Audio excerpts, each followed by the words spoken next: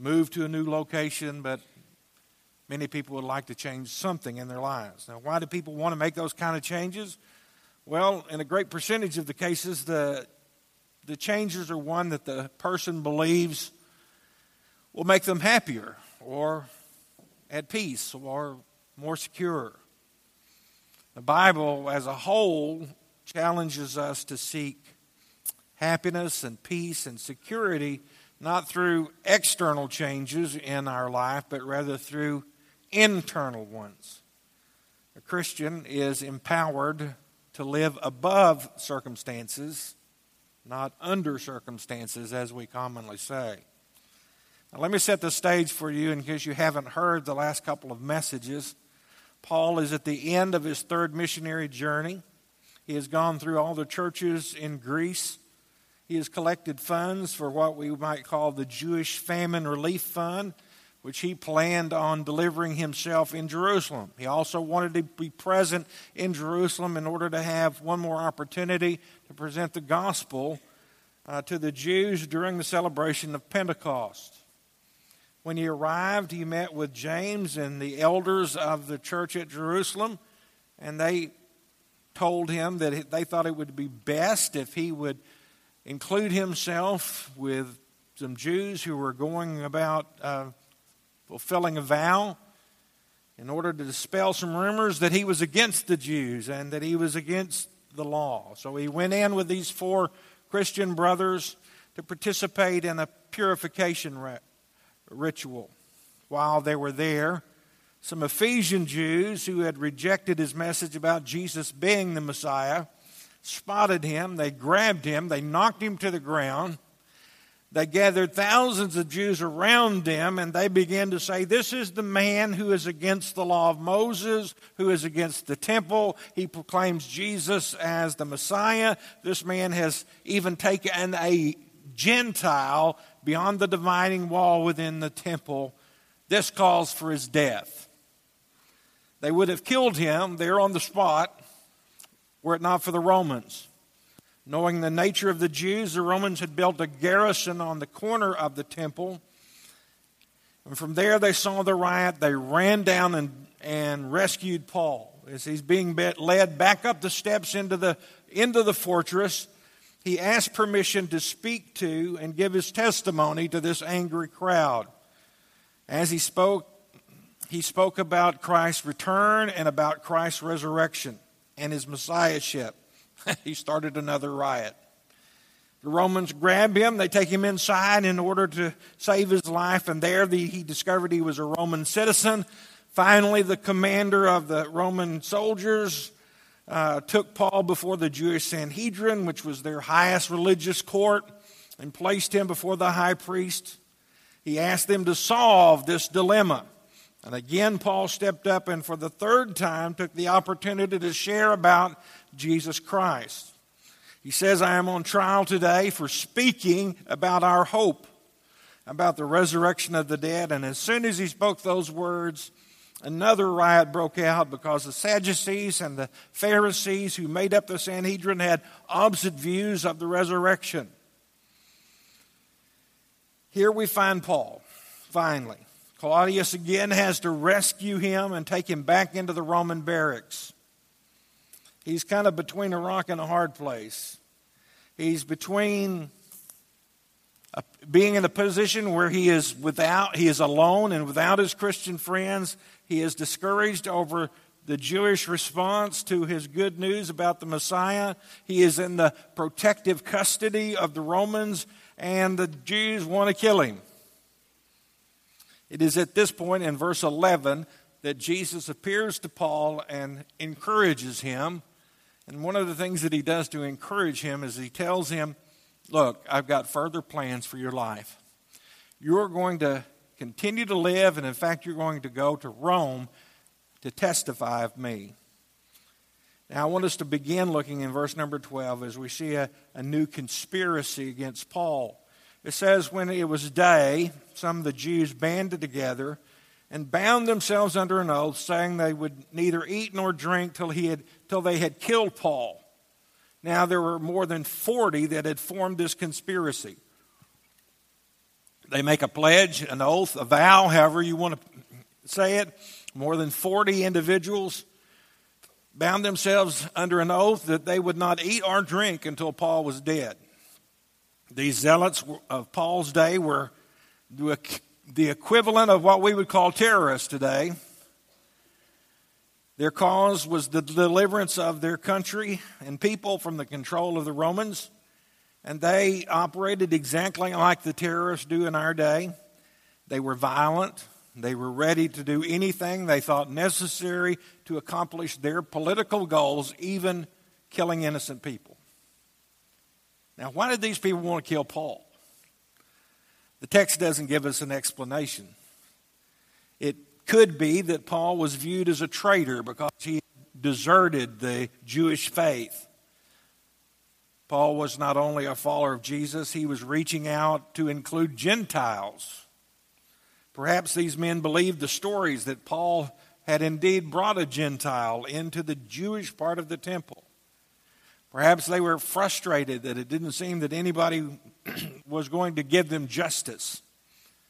So if the Roman government wouldn't punish Paul, they would take it into their own hands, just like some Islamic extremists do today. Now look at their plan in verse 14 and 15.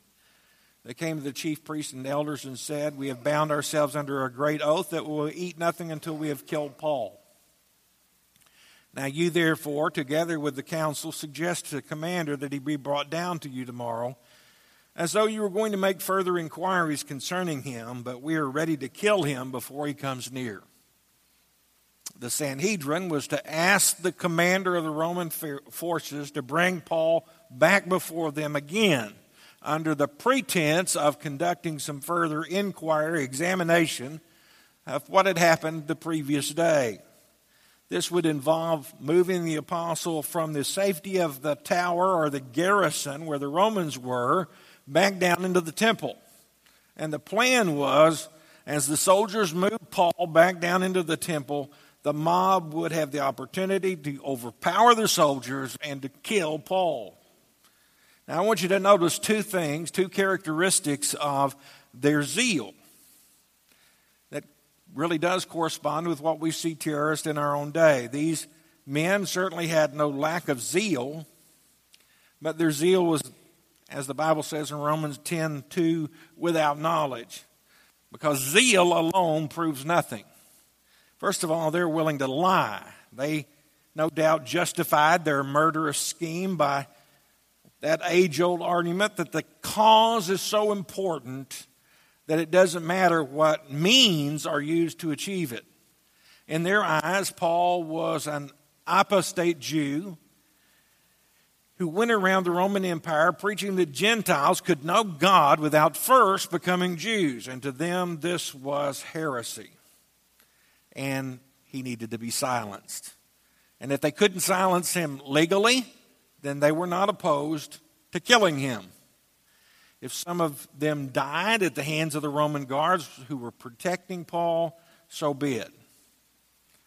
If it required deception to the Roman commander to pull it off, they would use deception and lies. The necessary end justified in their eyes the wicked means. They were also willing to die, much as we see in our own day. Whether they lost their own lives in the process or in the predictable aftermath of what they had planned, when the Roman forces would avenge the death of one of their citizens, it probably mattered no more to them than the violent death that we see in the terrorists of September 11 or the suicide bombers that we see in the Middle East today. And notice what happens with the discovery of their plot in verse 16. So Paul's sister's son heard of their ambush. He went and entered the barracks and told Paul, and then Paul called one of the centurions to him and said, "Take this young man to the commander, for he has something to tell him." And so he took him and brought him to the commander and said, "Paul the prisoner called me to him and asked me to bring this young man to you, and he has something to say to you." Then the commander took him by hand and went aside and asked privately, "What is it that you have to tell me?" And he said, "The Jews have agreed to ask that you bring Paul down to the council tomorrow, as they were going to inquire more fully about him. But do not yield to them, for more than 40 of them lie in wait for him, men who have bound themselves by an oath that they will either eat nor drink till they have killed him. And now they are ready, waiting for the promise from you. And so the commander let the young man depart and commanded him, tell no one what you have revealed, that you have revealed these things to me. In verse 16, we find out for the first time in the Bible about Paul's family. We didn't know that he had a sister or a nephew up until this point. There are a lot of questions that we'd like to have answered about his family. How did they react to his conversion? Have they disinherited him? In fact, according to Philippians chapter 3 and verse 8, we kind of come to that understanding that his family had disinherited him. But when Paul's nephew overheard the plan, he went to the tower of Antonio and he told Paul. And Paul, in turn, asked the soldier who was guarding him to take the young man to the commander to tell the story. Some people would say, well, Paul was mighty lucky. Mighty lucky. But that really isn't biblical. All throughout the Scripture, we're told that God is in control of circumstances of life. The Bible teaches us that there really is no such thing, although we use the term luck. There is no such thing as luck. God is in charge. Romans 8:28 says, and we know that in all, not some, in all things, God is working for the good of those who love God and are called according to his purpose. What these verses teach us is that Paul's nephew was in just the right place at just the right time because God placed him there. This was no accident. This was God working providentially in Paul's life to protect him. We can see examples of the providence of God throughout the Bible. One of the best examples, perhaps, was that of Joseph. And I want you to consider with me for a moment some of those coincidences or lucky times that occurred, lucky breaks in Joseph's life. You remember Joseph's brothers got mad at him. He was bragging a little bit about his coat and his relationship with his father. And so his brothers decided to get rid of him. At first they thought to kill him. But they decided rather than kill him to throw him into a cistern. Now it just so happened that they threw him into a cistern at a time when it was dry. And Joseph didn't drown. A Midianite caravan just happened to pass by at just the right moment so that Joseph wasn't killed. He didn't die, but was rather sold. Joseph was taken to Egypt and he was sold into slavery, but he wasn't sold to just anyone. He was sold to the captain of the Pharaoh's guard, a man by the name of Potiphar.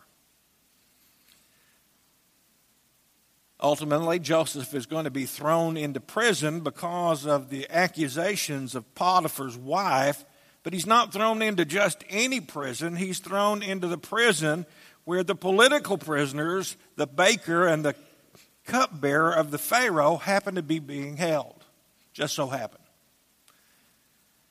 The baker and the cupbearer both have dreams, and nobody could interpret those dreams, but it just so happened that Joseph was able to interpret their dreams. One of them was killed and one of them was released. Ultimately, Pharaoh had a dream some 2 years later, and the cupbearer just happened to remember the prisoner who was able to interpret his dreams. And it just so happened that Joseph was the only one who was able to interpret the Pharaoh's dreams, and he was elevated from prison to the second most powerful man in the kingdom, just under the Pharaoh. Was Joseph just lucky? Well, some people might say so, but the truth is no, he's not. God was working in Joseph's life so that Joseph could save the nation of Israel. In fact, in Genesis chapter 50 and verse 20, Joseph said, "You intended to harm me, but God intended it for good that is now taking place, the saving of many lives." Joseph came to understand that God was using the circumstances of his life to maneuver him into the position that would allow him to save the Israelites. If we really think about it, God's providence is a very practical and comforting in our daily lives. If we really do live in a world of random chance, that's a scary thought. You never know what's coming your way. You never know what bad thing might happen to you or your loved ones. And so all you can do is hope to get good luck. But the Bible is full of stories like Joseph's. Moses was put in a basket and put into the river, but he just so happened to be pulled out of the water by Pharaoh's daughter and given the finest education of his day, which enabled him to lead the Israelites out of captivity and to record the first 5 books of the Bible. Ruth just happened to go to work in the field of Boaz, an unmarried man who could become her kinsman redeemer. And from this relationship, several generations later, David the king was born. King Xerxes, the Persian emperor, had a sleepless night. And to help him sleep, he chose to read the daily record of the kingdom.